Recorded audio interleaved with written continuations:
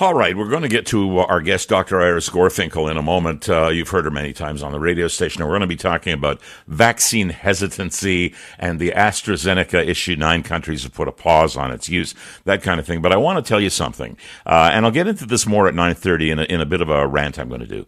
I get emails constantly from people who, in many cases, give me running commentary on everything I do on the radio station, no matter what time of day I'm filling in for, and all the hosts do. And there's one guy, and he's a regular, and here's something that he just wrote. That's wrong. The NDP was not here before us. His forefathers were, but he wasn't. Tired of that line too. Everyone on the planet were not here first. We were bacteria from another planet. You know what? I don't need crap like this, and if you're going to write it to somebody else, not to me. The guy made a valid point. He's a reasonable man. Doug Ford is a reasonable man, but he didn't act reasonable yesterday, and I had to get that off my chest. All right, we're going to get into vaccine hesitancy. Vaccine hesitancy as distinct from people who are self-described anti-vaxxers. Vaccine hesitancy is what Saul Mamakwa was talking about up in the reservations. 20% vaccination rate because 80% of the people are afraid of taking the needle. It's less than that here, but there's still a lot of people who don't want to take it. And vaccine hesitancy is a reason to make some intervention and say, you know what, you got to take it. And I remember talking to Joe Cressy yesterday, who, as you know, is a counselor and he's the head of the Board of Health for Toronto. And he said, we're putting ambassadors out there to try to get the rates up because we're never going to achieve herd immunity if more people don't want to take the vaccine, and so many are reticent. And I've said on the air, I'm going to take it, and I'm going to because I called my doctor and I said a couple of technical questions, but basically, should I? And he said, I am. Yes, you should. And he said, good, you're an ambassador because you have a microphone. So there I've said it. Let me get to Dr. Iris Gorfinkel. She's a family physician and vaccine expert on the line, and ask her about this. We've got a lot of problems, Iris, with this vaccine hesitancy, and we'll get into AstraZeneca in a moment, but I know you believe people should take the vaccines because you've told me before you think they're pretty well miraculous at this early juncture. It's so exciting. But I think vaccine hesitancy has a bad rec. And I'll share. That is deserved in a way. We deserve vaccine hesitancy. Let's consider Saul Mamakwa for just a minute. Why would he be vaccine hesitant? Or why would the community be vaccine hesitant, not him? Because there were experiments with TB. Excuse me? Because they're so remote, I would think. There were experiments with tuberculosis vaccinations in the 1930s in Saskatchewan. There were nutritional experiments performed on children. There was forced sterilization in women. These are all facts. And if we take a look, the income, the education, the housing, the occupation, the neighborhood, the lack of clean water, does that set the stage for trust? I don't think so. And vaccine hesitancy should not be confused with the anti-vaxxer movement. They're generally people who are good people asking good questions. They're asking the same questions that our regulatory health officials ask, the FDA, Health Canada. We want to know what is known and what is not known. And I think that's called informed consent. So that's very important. It's a form of patient engagement.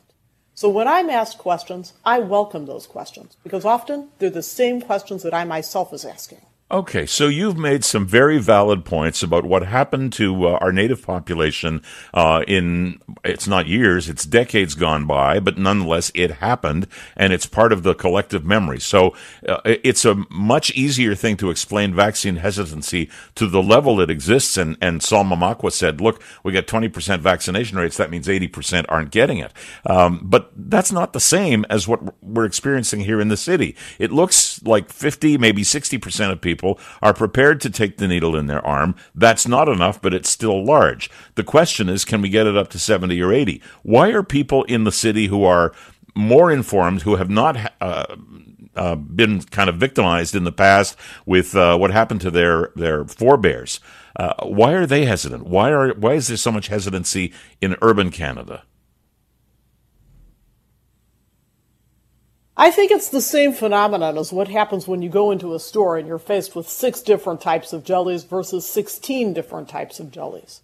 What's happening is that people are seeing, and I'm hearing this from my own patients, they're asking, well, Pfizer and Moderna are 94 and 95% effective. Why would I take AstraZeneca? There's this question around blood clots. Why it's 67% effective. Why would I do that?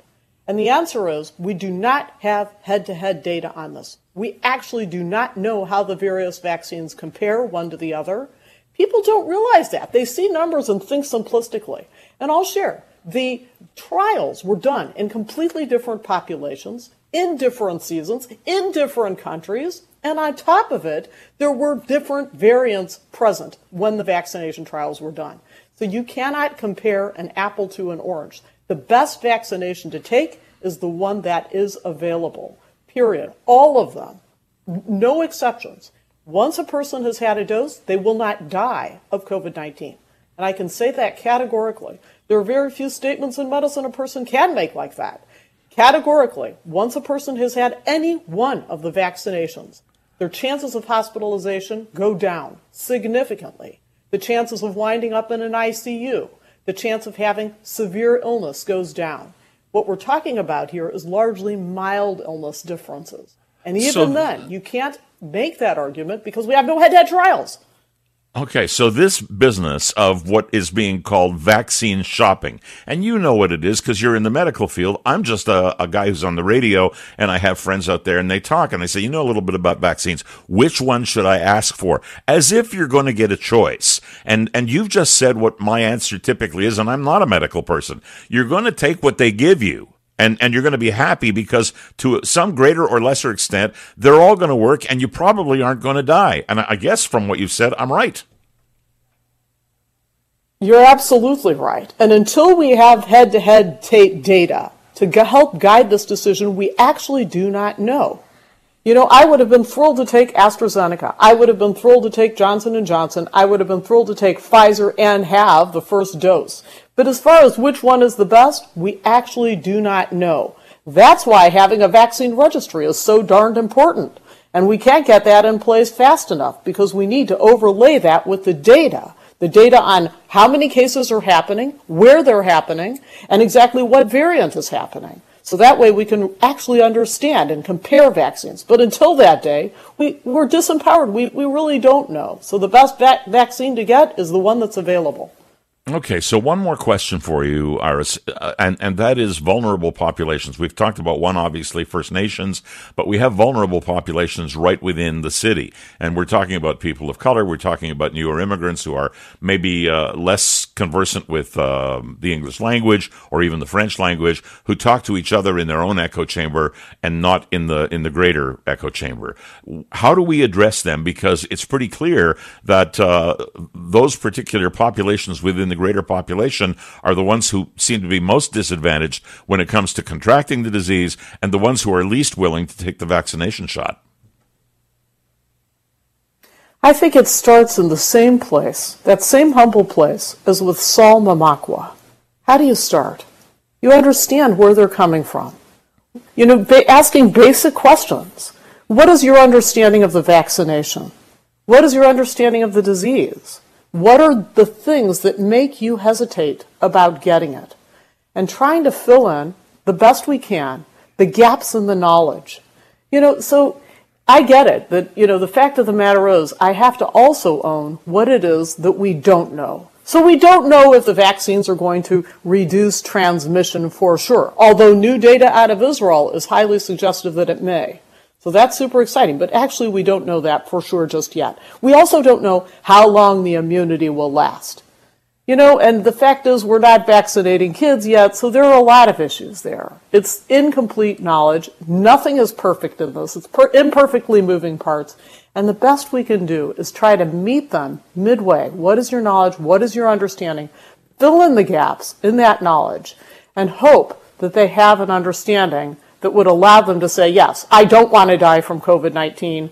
No, I don't want to be hospitalized from COVID-19. It's unnecessary. To me, at this point in our time, anyone who dies from COVID-19 is a needless death. And I know that's evil to say, that's hard to say, it's harsh, because we don't have access to vaccinations yet. But the technology is there.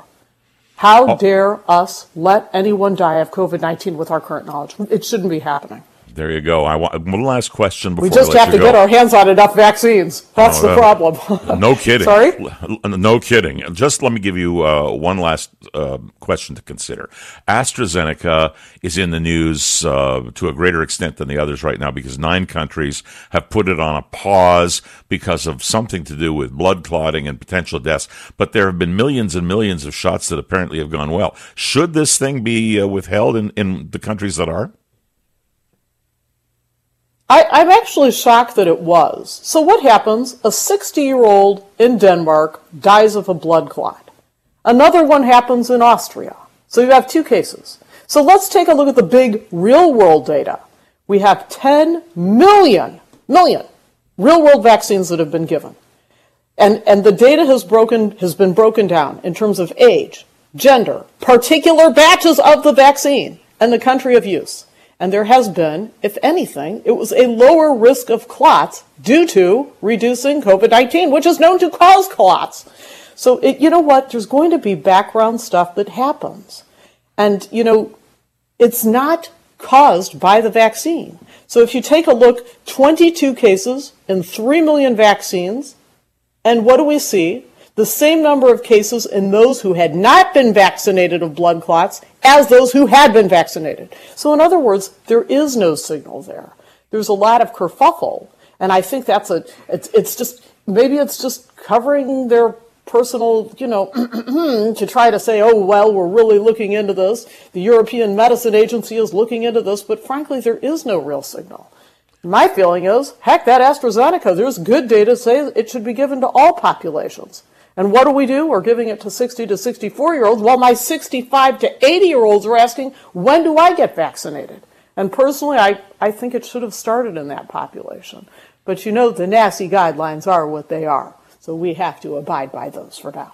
There we go. Dr. Iris Gorfinkel, always a pleasure to get information from you. Thank you. Many thanks, Peter. All right, take care. That's Dr. Iris Gorfinkel, obviously family physician, vaccine expert, talking to us about AstraZeneca, talking to us about vaccine hesitancy, and also kicking in on the First Nations people issue.